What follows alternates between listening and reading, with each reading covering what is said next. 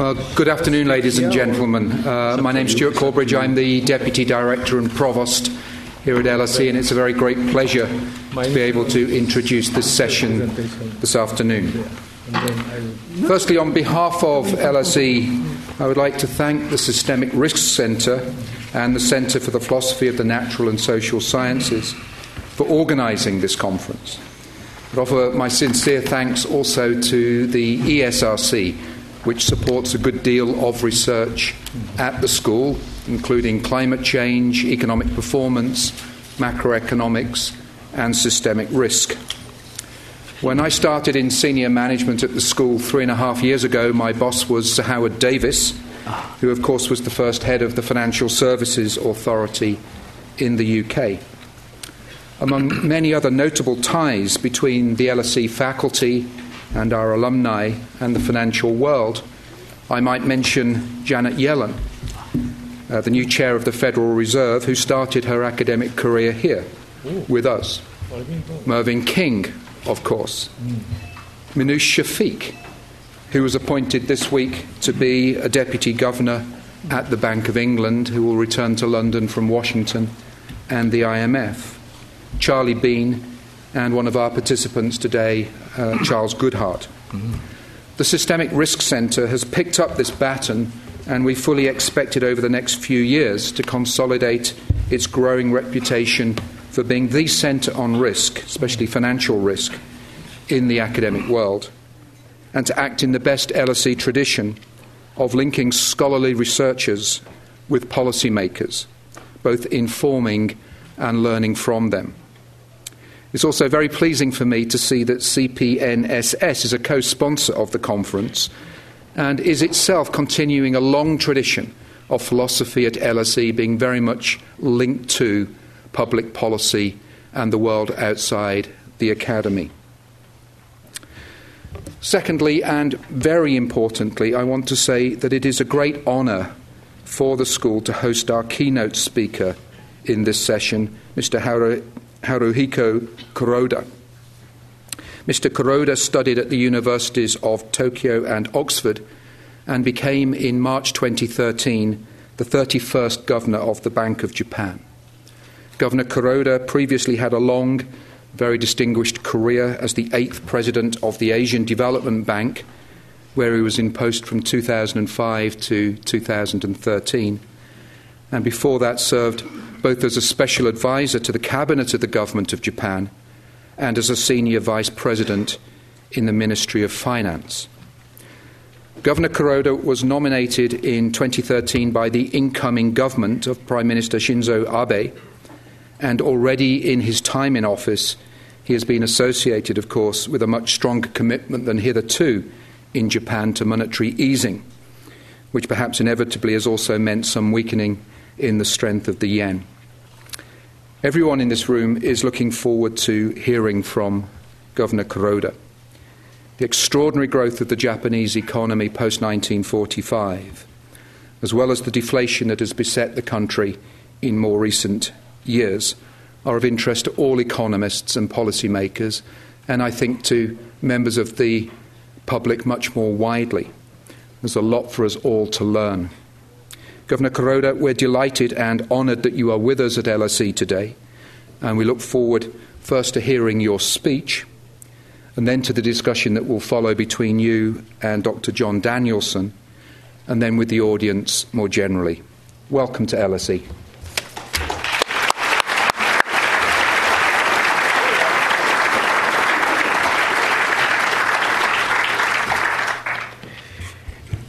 Thank you. Thank you very much for your kind introduction.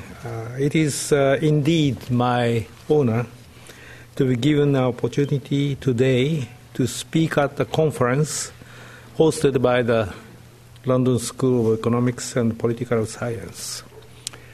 As you may know, just 1 year has passed since I became governor of the Bank of Japan on March 20th, 2013. In short, this past 1 year was one marked by the challenge of overcoming deflation. The world the word deflation might remind you of the price decline associated with rapid contraction of the economy during the Great Depression of the 1930s. Some might even look back to the much earlier episode of the downward trend in prices for more than 20 years that the United Kingdom experienced in the second half of the 19th century. What is deflation actually like? What is deflation? Why a deflation a problem? As I would expect that nobody here has actually experienced those past deflations, you might be able to conceive of answers to these questions, but it could be difficult to have a true sense of the reality of those situations.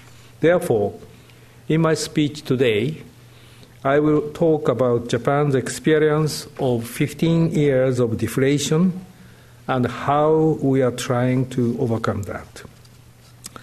Let me first ask you a question. What is the average annual rate of decline in consumer prices in Japan in the past 15 years? The answer is minus 0.3%. Unlike the rapid and substantial price decline during the Great Depression in the 1930s, a feature of Japan's deflation is that an extremely moderate price decline has continued for a long period. The unemployment rate was 5.5% at its worst, and there has been no such scene as jobless people predominating in a town, as was the case in the Great Depression. This is not to say that there weren't any problems simply because the decline in prices was moderate. If we were to regard the price decline during the Great Depression as a fierce and acute symptom, Japan's deflation has come to show a symptom akin to a chronic lifestyle disease. Once an expectation that prices will fall becomes built in among the public, real interest rates, which are obtained by subtracting expected rates of inflation from nominal interest rates, will increase.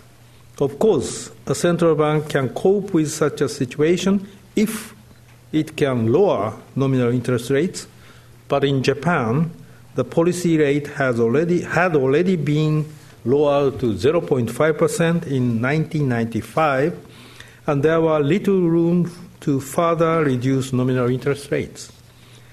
An increase in real interest rates restrains business fixed investment and household spending, and thus economic activity in Japan remained stagnant. In addition, under deflation, holding cash and deposits becomes a better choice than making investment, and incentive to launch new businesses by taking risks become weakened.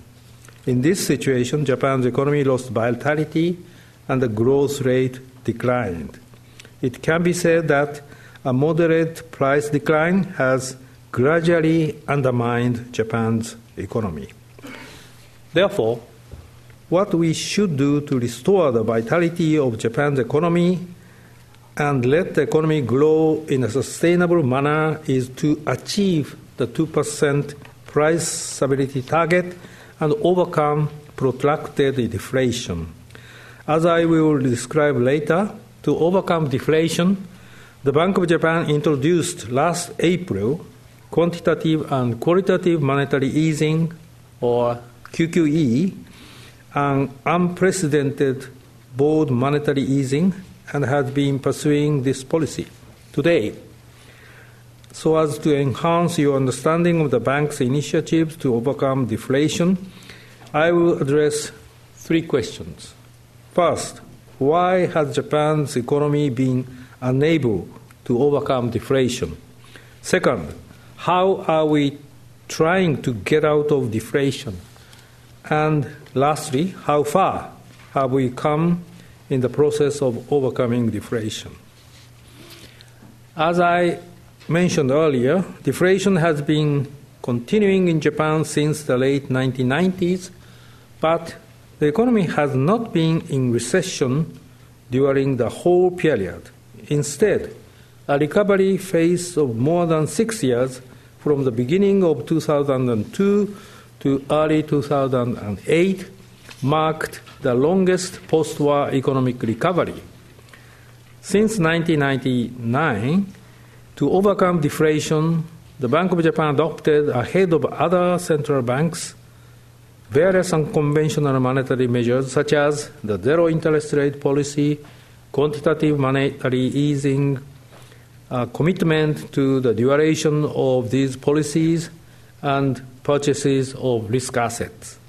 If we had named the commitment to the duration of the zero interest rate policy introduced in 1999 as eye-catching, forward-looking, the bank might have received an honor as the inventor of this policy tool. However, during the tailwind in the real economy and considerable efforts by the bank, Japan's economy could not overcome deflation. What was lacking? To state the answer first, what lacked was the central bank's strong and clear commitment to achieve its price stability target and its action to work on inflation expectations through that commitment. To begin with, if we look into the causes of Japan's price declines, various factors have had an effect at each point in time. To name several, there were an adjustment of excess capacity and employment after the bubble bursted in early 90s, low-priced import from emerging economies and firms' low-price strategies, financial institutions' non-performing loan problems and financial system uneasiness, and an excessive appreciation of the yen.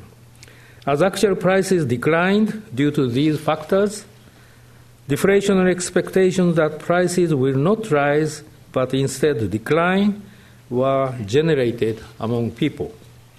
Subsequently, even if those factors that induced price declines diminished, once deflationary expectations became entrenched, people would make decisions and take actions on the assumption that prices would not rise.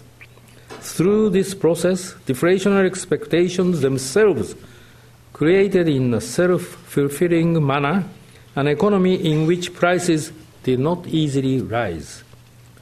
Explained by using the jargon of economics, Japan's economy is in a situation in which the Phillips curve, which expresses a negative relationship between inflation and unemployment, has shifted downward due to a decline in people's inflation expectations. Even when the economy is trapped in such a situation, we can raise prices temporarily by rejuvenating economic activity through stimulative policies. However, if the Phillips curve remains shifted downward, the economy will eventually return to a deflationary state once economic activity declines over the business cycle. This is why Japan's economy could not overcome deflation after all, despite experiencing an economic expansion several times while deflation was continuing. Having analyzed why protracted deflation occurs, let us turn to the second question. What is required to get out of protracted deflation and achieve the 2% price stability target in a sustainable manner? The problem lies in the fact that people have a deflationary sentiment that prices will continue to fall. We have to dispel such sentiment.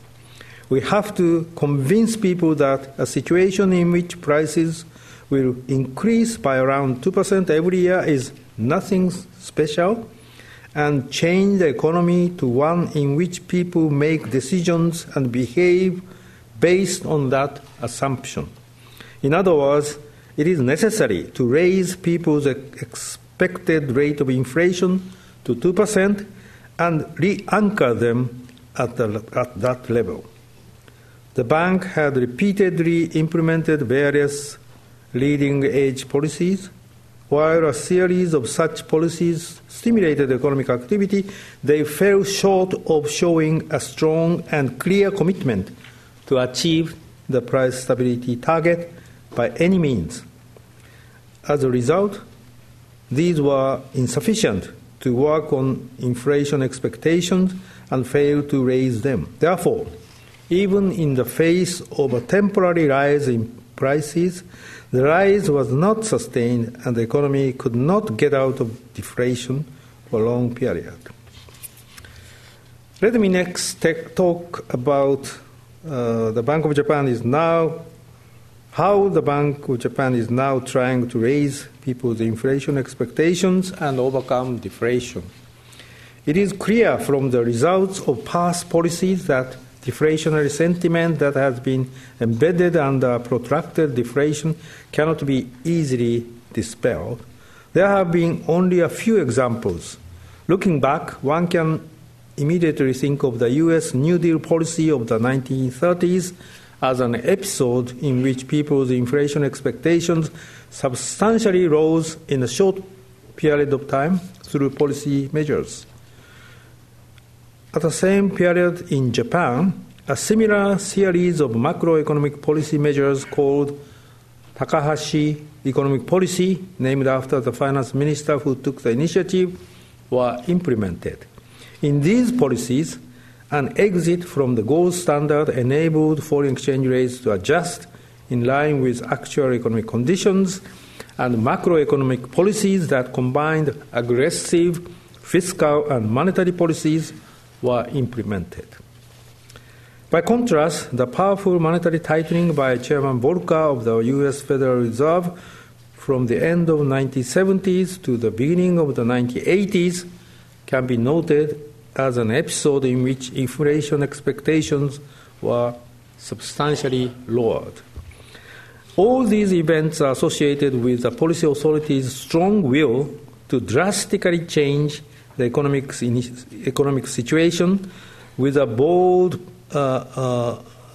policy conversion that underpinned such will. Therefore, to combat people's deflationary expectations and to raise their expected rate of inflation, it is necessary to demonstrate the bank's strong resolution and commitment toward overcoming deflation and to implement decisive policy that is sufficient to achieve that goal. We also have to make the conversion of expectations happen under a zero lower bound for nominal interest rates. Taking these points into account, at a monetary policy meeting on April 4 last year, the bank introduced the unprecedented large-scale monetary easing policy of the QQE. It was a policy upon strongly committing to achieve the 2% price stability target with a time horizon of about 2 years in mind, to increase annually the monetary base by an unprecedented amount of about 60 to 70 trillion yen to underpin the commitment. As a result, the monetary base will be doubled in 2 years. In addition, aiming to achieve the 2% price stability target, the bank committed to continuing with the QQE as long as it is necessary for maintaining the target in a sustainable manner. The bank clearly committed to achieving the 2% stability target with a time horizon of about 2 years, and also to continue with the unprecedented large-scale monetary easing of the QQE as long as it is necessary for maintaining the target in a stable manner. We considered that such a combination would raise people's inflation expectations in a forward-looking manner. We also assume that, as a result, if actual prices start to increase, that would affect inflation expectations in a backward-looking manner as well. And with an increase in the number of people who believe in the bank's commitment, the forward-looking influence would also be strengthened. Let me be more specific about the transmission mechanism of the QQE. 3 transmission channels are assumed, containing interest rates and risk premiums through massive asset purchases, portfolio rebalancing, and raising inflation expectations. What I would like to focus in particular is the channel starting from a rise in inflation expectations. As a rise in inflation expectations shifts the Phillips curve upward, and at the same level of economic activity, the actual inflation rate will be higher. In addition, a rise in expected rate of inflation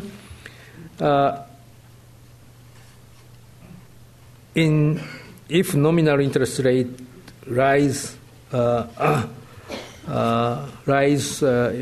nominal interest rise by less than that will lower real interest rate and stimulate economic activity. That is, if the bank can contain nominal interest rate through massive asset purchases while raising expected rate of inflation, it can lower real interest rates. In the case of the US and Europe, as inflation expectations are already being anchored at price stability target, they have no choice but to reduce nominal interest rates in order to lower real interest rate. However, in the case of Japan, as inflation expectations have been below the level of the price stability target, there is room for lowering real interest rate through raising inflation expectations. A decline in real interest rates will stimulate business fixed investment and consumption, and raise the actual inflation rate by narrowing the output gap.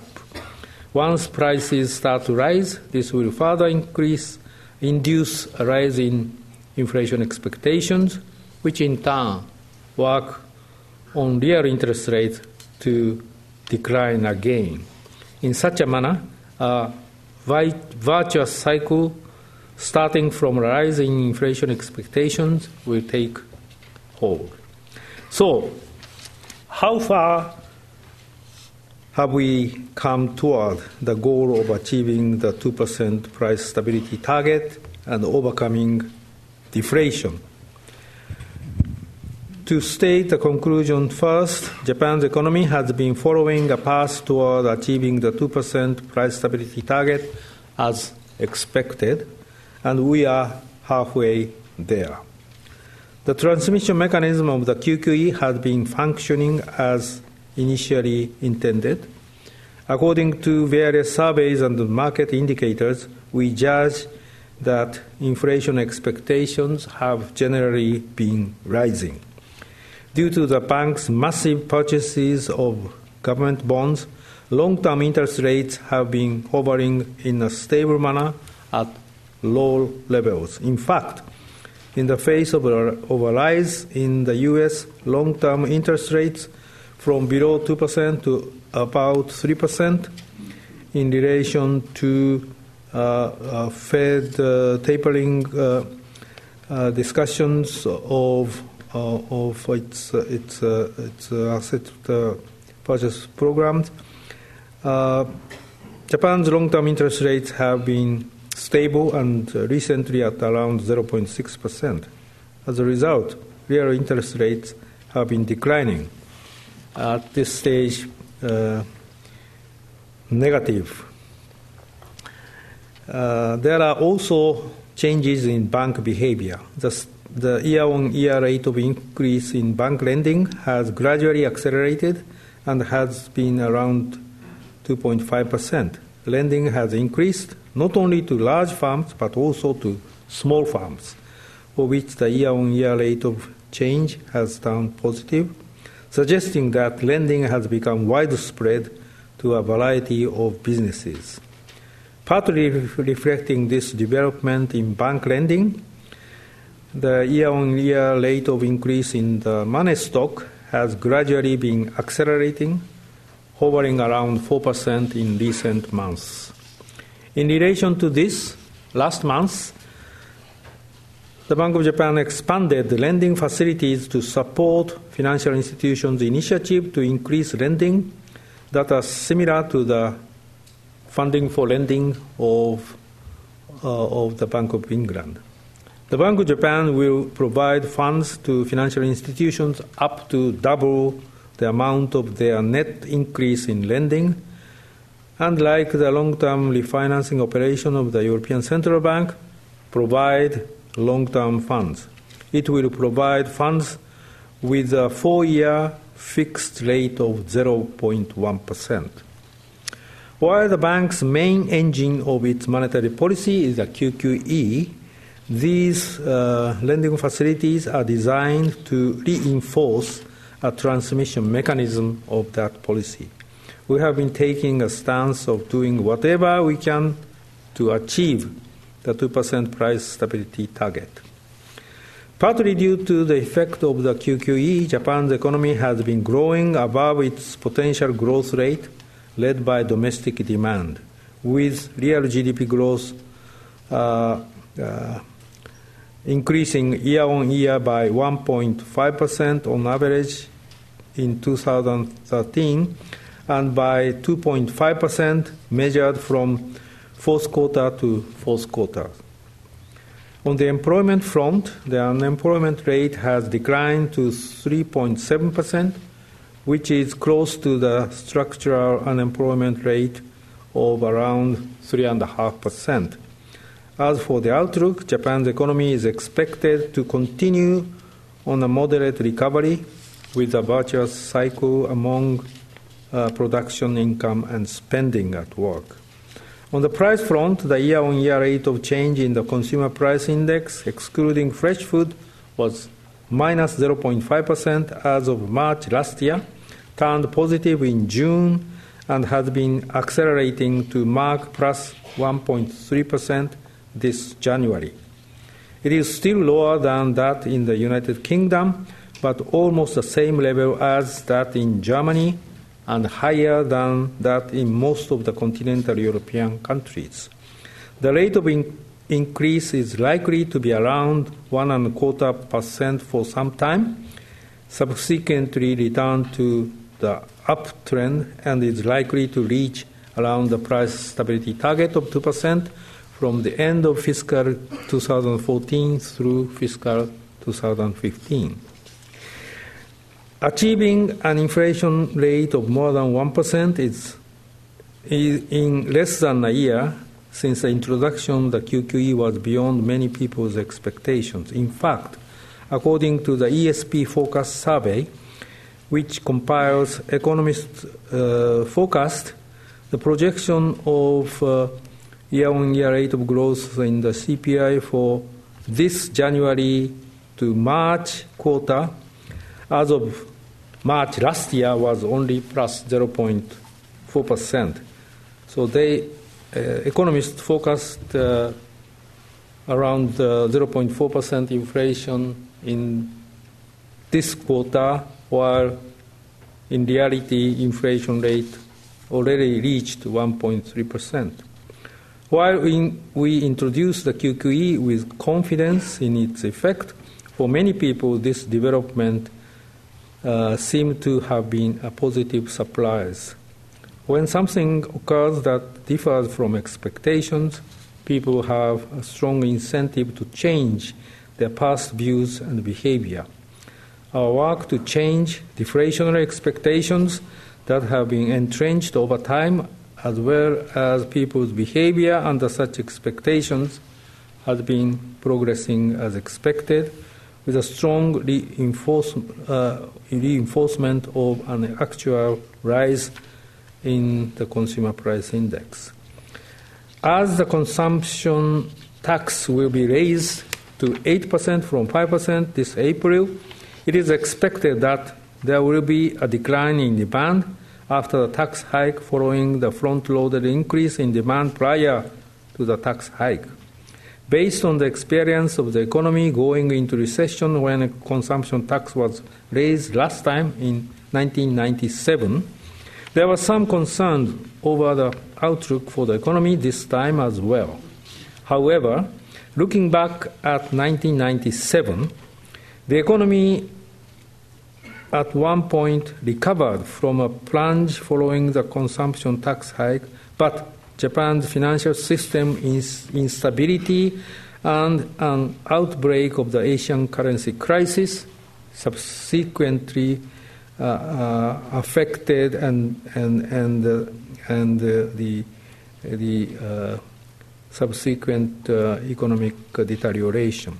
By contrast, at present, Japan's financial system has been maintaining stability, and the emerging economies in Asia have become more resilient due partly to an accumulation of foreign reserves and an establishment of safety net. In addition, Japan's employment situation is far more favorable than that in 1997. Taking these points into account, the bank believes that while Japan's economy will temporarily decline immediately after the consumption tax hike, it will continue to grow above its potential growth rate as a trend with a virtuous cycle among production, income, and spending being maintained. As I have mentioned so far, with the QQE steadily exerting its intended effect, Japan's economy has been following a path toward achieving the 2% price stability target as expected. Of course, we are only halfway there and will steadily pursue the QQE. As the economy is associated with upside and downside risks, we will examine them and make adjustments as appropriate in order to achieve the 2% price stability target. By firmly continuing with such policy, I am convinced that we can achieve the 2% price stability target and overcome deflation. In the past 15 years, Japan was not sleeping because it wanted to. It was only that even if one person or one firm wanted to take on new challenges, rewards meeting such challenges could not be expected under a macroeconomic environment of persistent deflation. With the QQE and the government various initiatives, we have unlocked this fallacy of composition. Therefore, Japanese firms that originally were equipped with excellent technologies and human capital have started to take on new initiatives again, and the economy and prices have changed dramatically. We should not let this trend be reversed. To this end, we are making efforts with strong resolution. The day that Japan's economy can contribute more and more to the world economy is at hand. Thank you.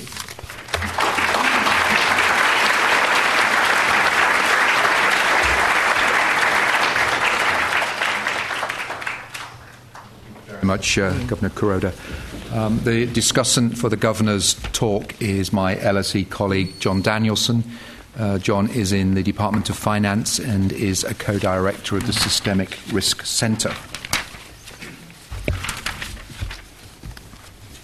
We are very fortunate to have Mr. Kuroda here in LSE on the one-year anniversary of him becoming the Governor of the Bank of Japan.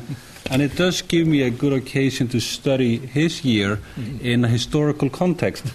However, before I do that, I do need to declare a special interest. Many years ago, I did spend some time at the Bank of Japan, and I do recall my time there quite fondly. However, one thing really does stand out. I have had the occasion to lunch in many staff dining rooms of public agencies. None have left me with a desire to return, except the Bank of Japan. And in particular, the excellent spicy curry they did serve, or maybe still do, on Thursdays. It's well worthwhile visiting for that. Now, I was recently reading the history of central banking in the 1920s and 1930s and its connections to the Great Depression. History has not treated any of the governors then kindly. And to my mind, one episode really stands out. In February 1933, at the very height of the Great Depression, the President of the United States asked the Federal Reserve what policies they recommended to fight the Depression. The response of the Federal Reserve was, "Mr. President, there's nothing we can do." When Mr. Kuroda got a similar phone call last year, he did step to the plate. Now, there is no good deflation, and the central banks do have tools to fight deflation. When the history of the central bank governors working throughout this crisis will be written in the decades to come, I assume many will be treated badly. Some will be seen as a 21st version of Norman Montague. Others, like Mr. Kuroda, I suspect will be seen in a better light. And we do, I think, in Europe need to spend more time studying recent Japanese history because, as Mr. Kuroda's predecessor, Mr. Shirakawa, pointed out right here in LSE 2 years ago, in so many ways Japan resembles us 10 years into the future. There are many lessons to be learned, both mistakes to be avoided and correct policy to be followed. The framing of the Japanese policy as the three arrows is quite useful. And over the decades, I do suspect that both Japan and Europe will find it equally important to implement the third arrow, structural reforms. However, perhaps a more immediate concern is the first arrow, monetary policy, and the impact and we do have to recognize that the impact of similar monetary policy tools is quite different in Europe than in Japan. Now, we do ask quite a lot of monetary policy. Going back to the Great Depression and the deliberations of the New York Federal Reserve in 1928, they phrased the challenges quite well, I think. The United States at the time needed one monetary policy for Wall Street and a different monetary policy for Main Street. Of course, everybody wants to support Main Street, or in the modern European language, SMEs. The problem is that money is created via the banking system, and therefore money either piles up in the reserve banks of the banks, in the reserve accounts of the banks, as the data I've looked at on the Japanese banks does show. The money is more likely to end up on Wall Street than on Main Street. And therefore, the impact on QE or QQE is very different when one has persistent deflation as in Japan, or when it's used to stimulate the economy that already has inflation, as the case is in Europe and the United States. Here in Europe, the SMEs are simultaneously starved of liquidity, while an unlimited amount of liquidity is fueling an asset price bubble. We here in Europe are hoping for a trickle-down effect. Now, one impact of the sharp increase is a sharp increase in income inequality, directly as a consequence of QE. And I do suspect that this increase in income inequality will become quite important in policy discussions in the years to come. QE, or QQE, to use a recent U.S. military terminology, is shock and awe applied to conventional monetary policy. Vast amounts of focused fire, money, applied to a small number of targets, the banks. 60 years ago, Milton Friedman proposed a different solution to the problem. Instead of QE, what if the governor of the central bank flies over the country dropping dollar bills? Now, pre-crisis, one governor was sometimes nicknamed Helicopter Ben. Now, in this country, the amount of QE is £6,000 per person. Would it have been more fair, as well as more effective in stimulating the economy and generating inflation, if the Bank of England had just sent an envelope with £6,000 worth of £20 notes to every person in the United Kingdom?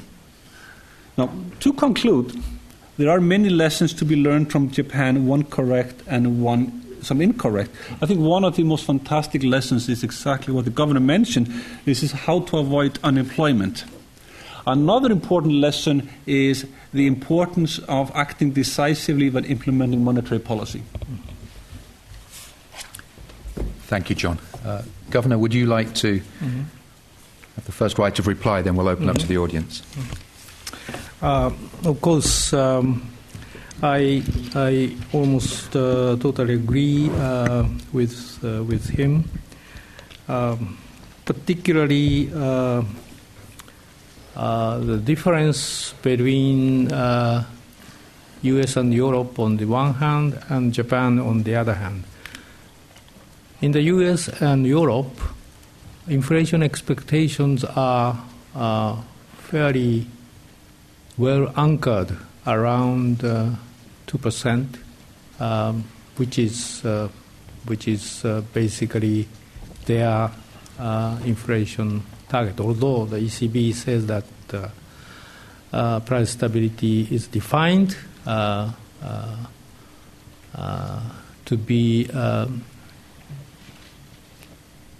below 2%, but close to 2% or something like that. But I think as a general matter, their target are quite similar. And the most important thing is their inflation expectations are well anchored around their target.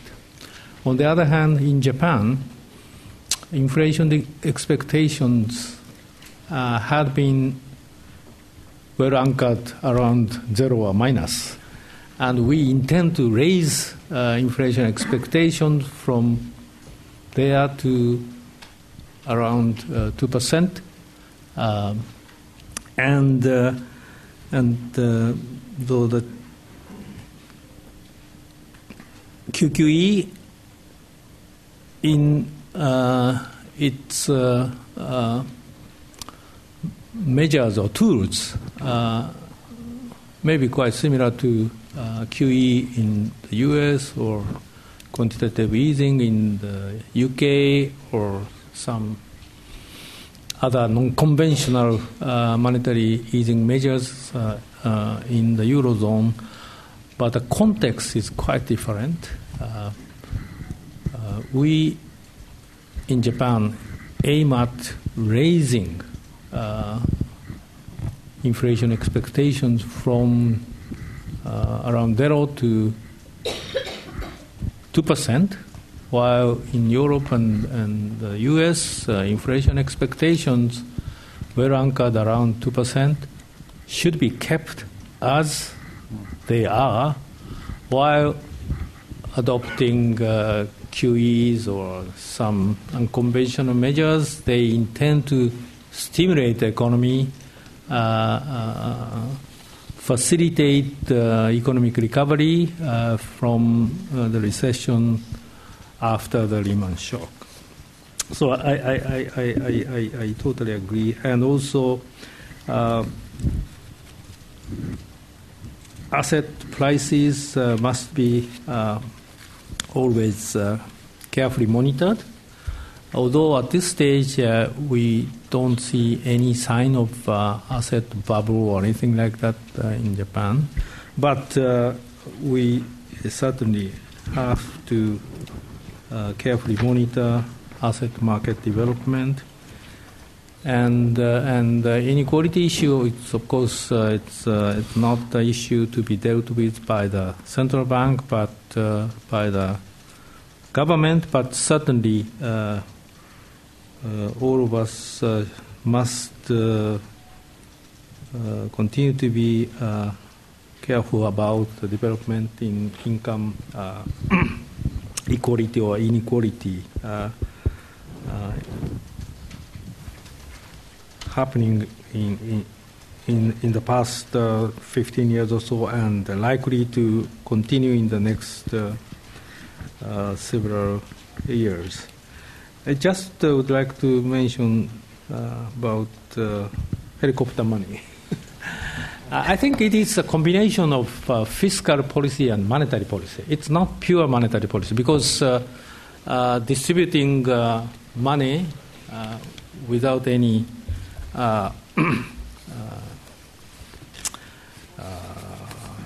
compensation or anything like that. It's just fiscal policy, but since that is completely financed by the central bank, it's also the monetary policy. So it's a combination of fiscal and monetary policy. It's not usual monetary policy, or it's not even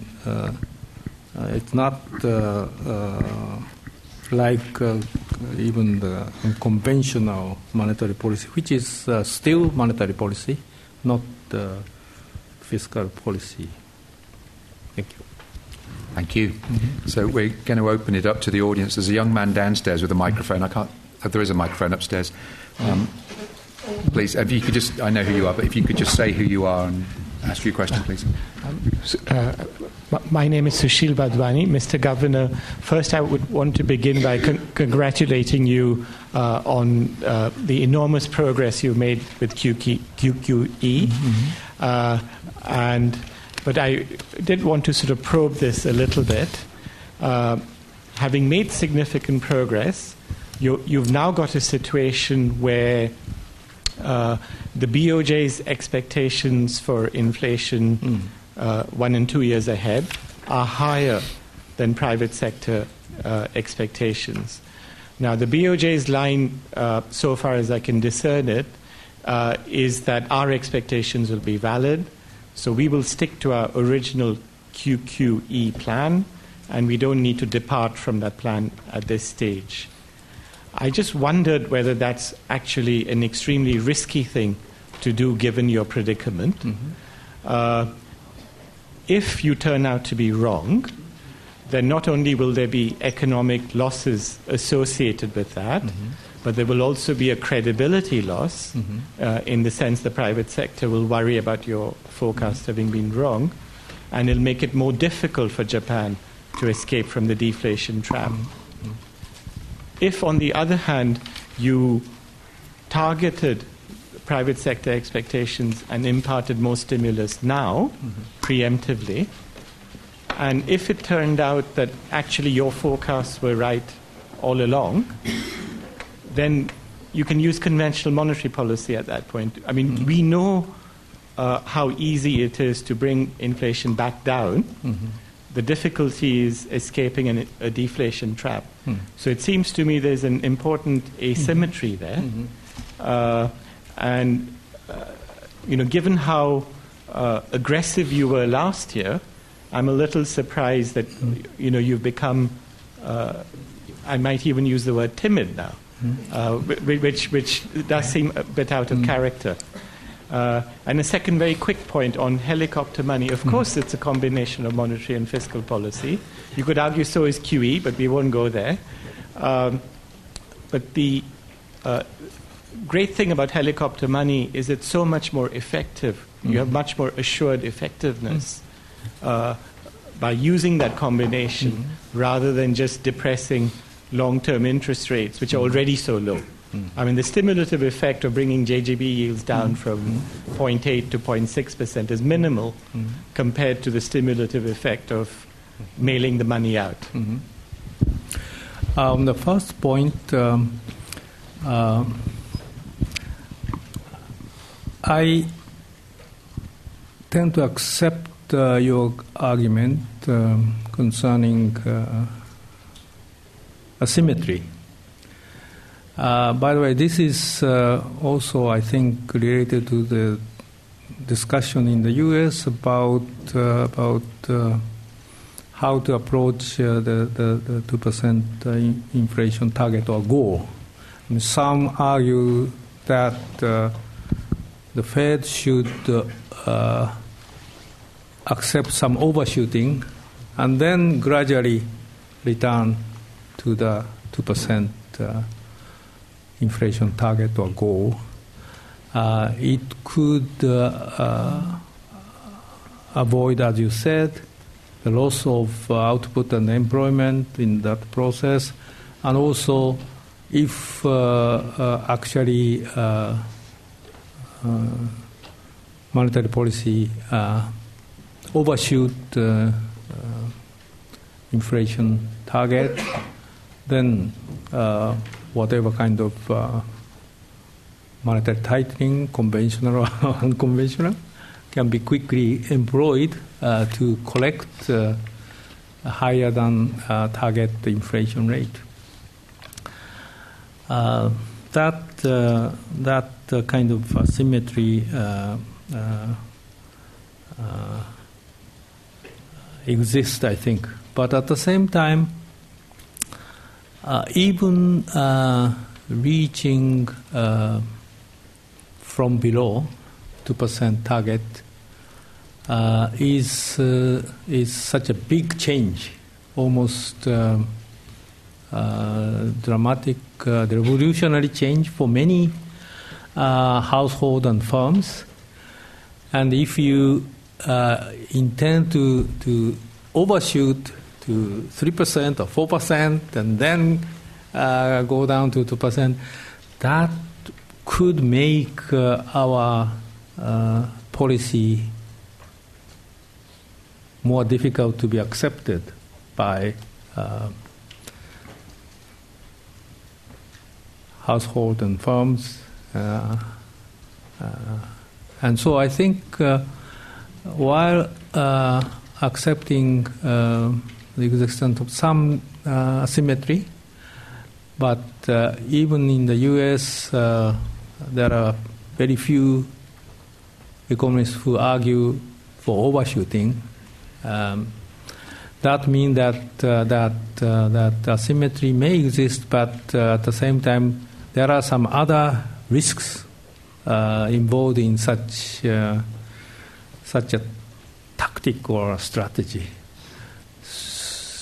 And I think in Japan, there could be even larger kind of risk related to such overshooting strategy. So I think it's more appropriate and prudent to achieve the target from below.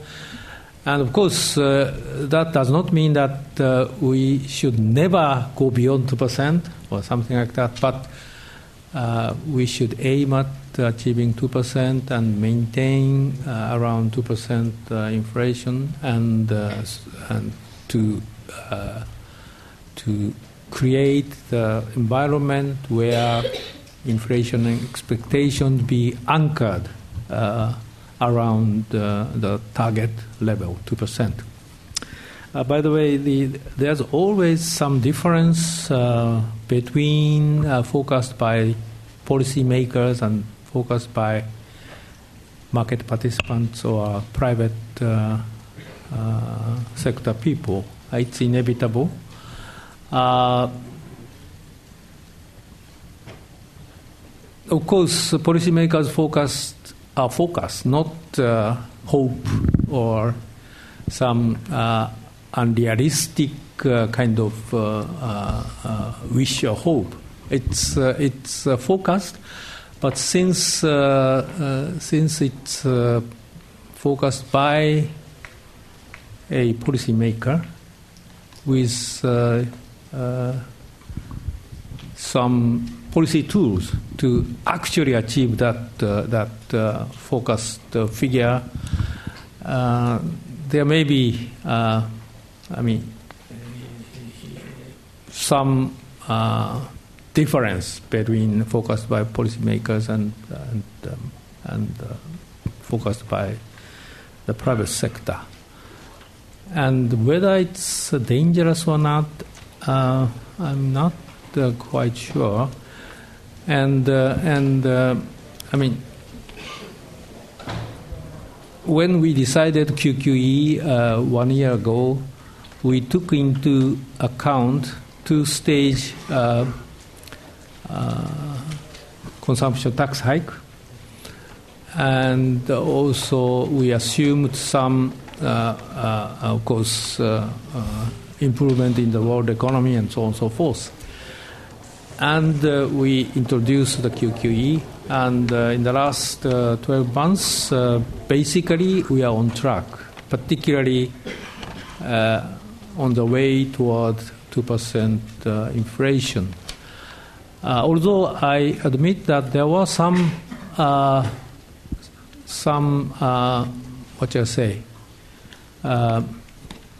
something which were not expected or anticipated. For instance, domestic demand has been stronger than we expected, while external demand has been weaker than we expected. So there's some. The economy is economy. You cannot forecast 100% accurately, but on the whole, we are on track, and we expect in the next 12 months or so, the economy will be on track. And as I said, if we detect any sign of economy derailing from that track, we will adjust our monetary policy. And I understand the FOMC meet 8 times a year. Bank of Japan Monetary Policy Committee meet 14 times a year, more than once a month. And so more than once a month we analyze all economic data and assess the current economic situation and the economic situation in the next 2 to 3 years. And as I said, if we detect any upward or downward risks likely to be realized, we can adjust our monetary policy without any hesitation. So I don't think it's so appropriate to take more than necessary, more than appropriate kind of monetary easing to overshoot and then approach from the above to 2%. That sort of intentional strategy, as I told you, may not be quite appropriate. And anyway, we will adjust our policy if necessary quickly. So the helicopter money issue is it's of course quite interesting issue. By the way, I mentioned Takahashi economic policy. It consisted of 3 parts. One is, of course, exit from the gold standard by so doing depreciating the currency. Second, very aggressive fiscal policy, substantial increase of public works expenditures. And third part was that public expenditure increase was totally financed by the Bank of Japan credit. And it certainly succeeded in eradicating deflation and achieving quite rapid economic recovery.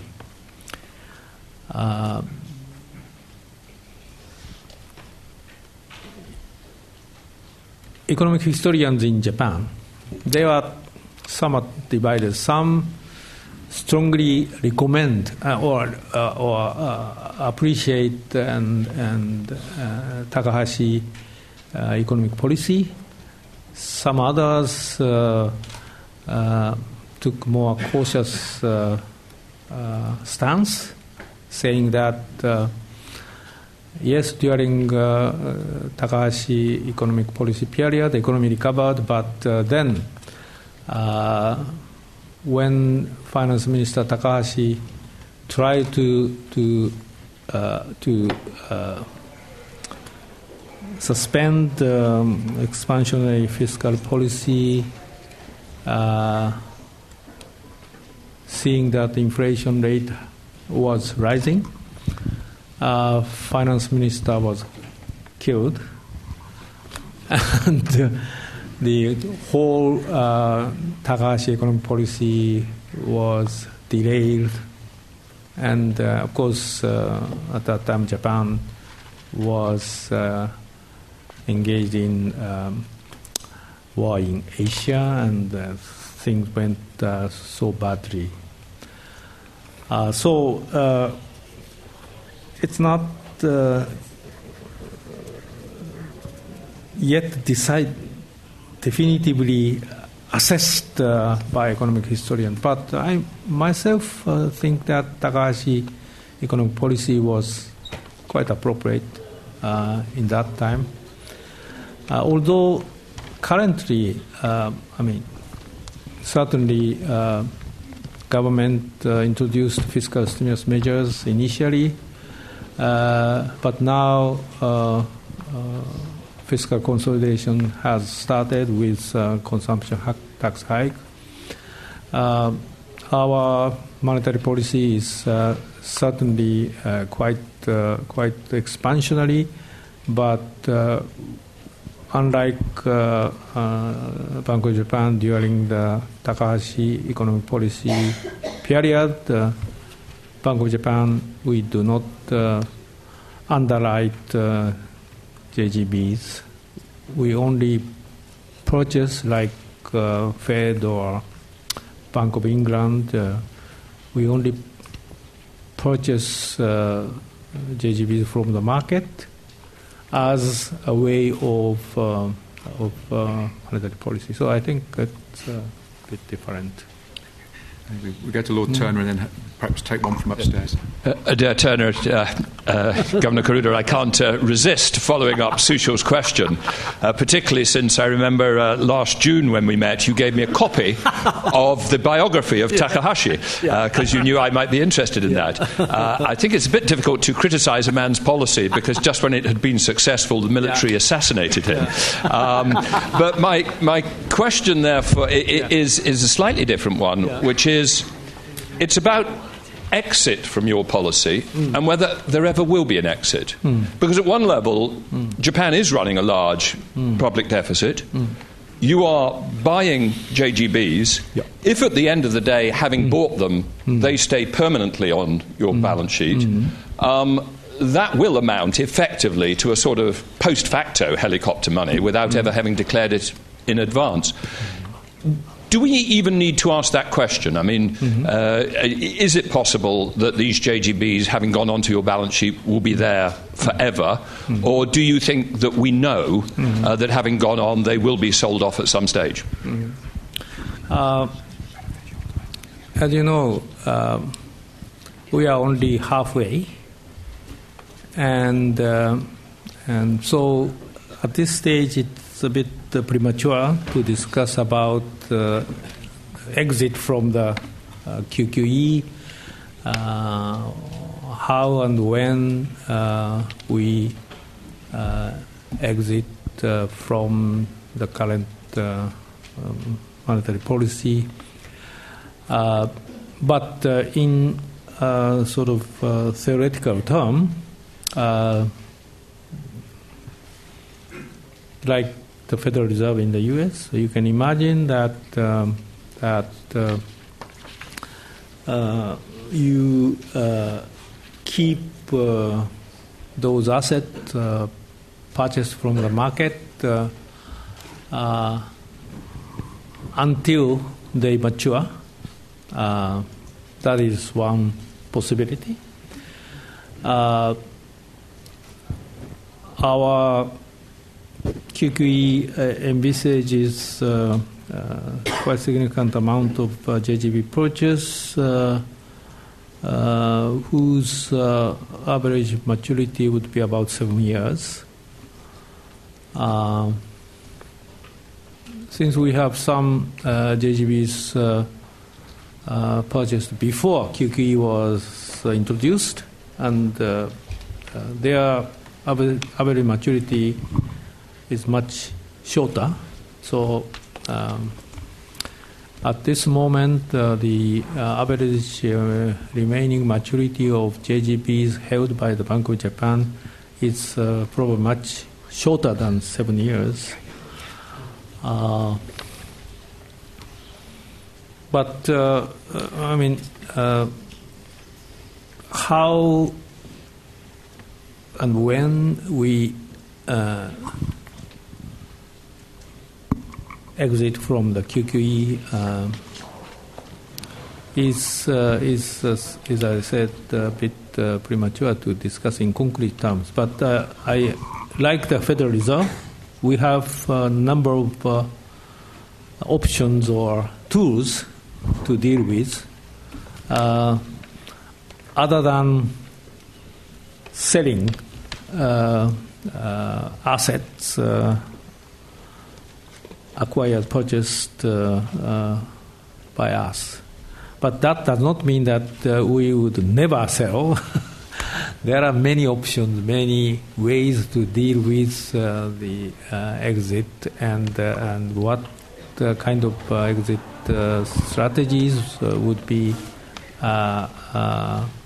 employed would very much depend on the economic and financial situations when we actually start to exit or tapering or whatever. Thank you. I'm terribly sorry, but I've been advised by John that we really do need to start the next session on time. So just before I offer a formal vote of thanks to the Governor, there are 3 things that I need to alert you to. Firstly, that you're all very welcome to stay for a drinks reception in the atrium behind the old theatre, and that will start at 7 o'clock. I've also been asked to say that the Asia Research Centre, Stickard, and the Department of Economics here are sponsoring a public lecture next Tuesday at 6:30 in the Hong Kong Lecture Theatre by Professor Motoshiga Ito on the topic Why Abenomics Matters, Abenomics and the Japanese Economy. I'm not sure if you're able to stay for that, Governor, next Tuesday. I doubt it. Just before I vacate the stage as well, I should say that the next session will be chaired by my colleague Ron Anderson. The discussant will be Jean-Pierre Zigrand. And we look forward then to hearing from Richard Fisher, the President of the Federal Reserve Bank of Dallas, on the very interesting topic of forward guidance, whether it's a fad or the future of monetary policy. So that will start on time at 5:45. It just remains for me to say once again what a great pleasure it's been for LSE to host you today and to listen to you, to have many distinguished colleagues, I should say, as well, who I met last night from Japan. Thank you, John, for being the discussant. Thanks very much indeed, Governor Kuroda. Thank you.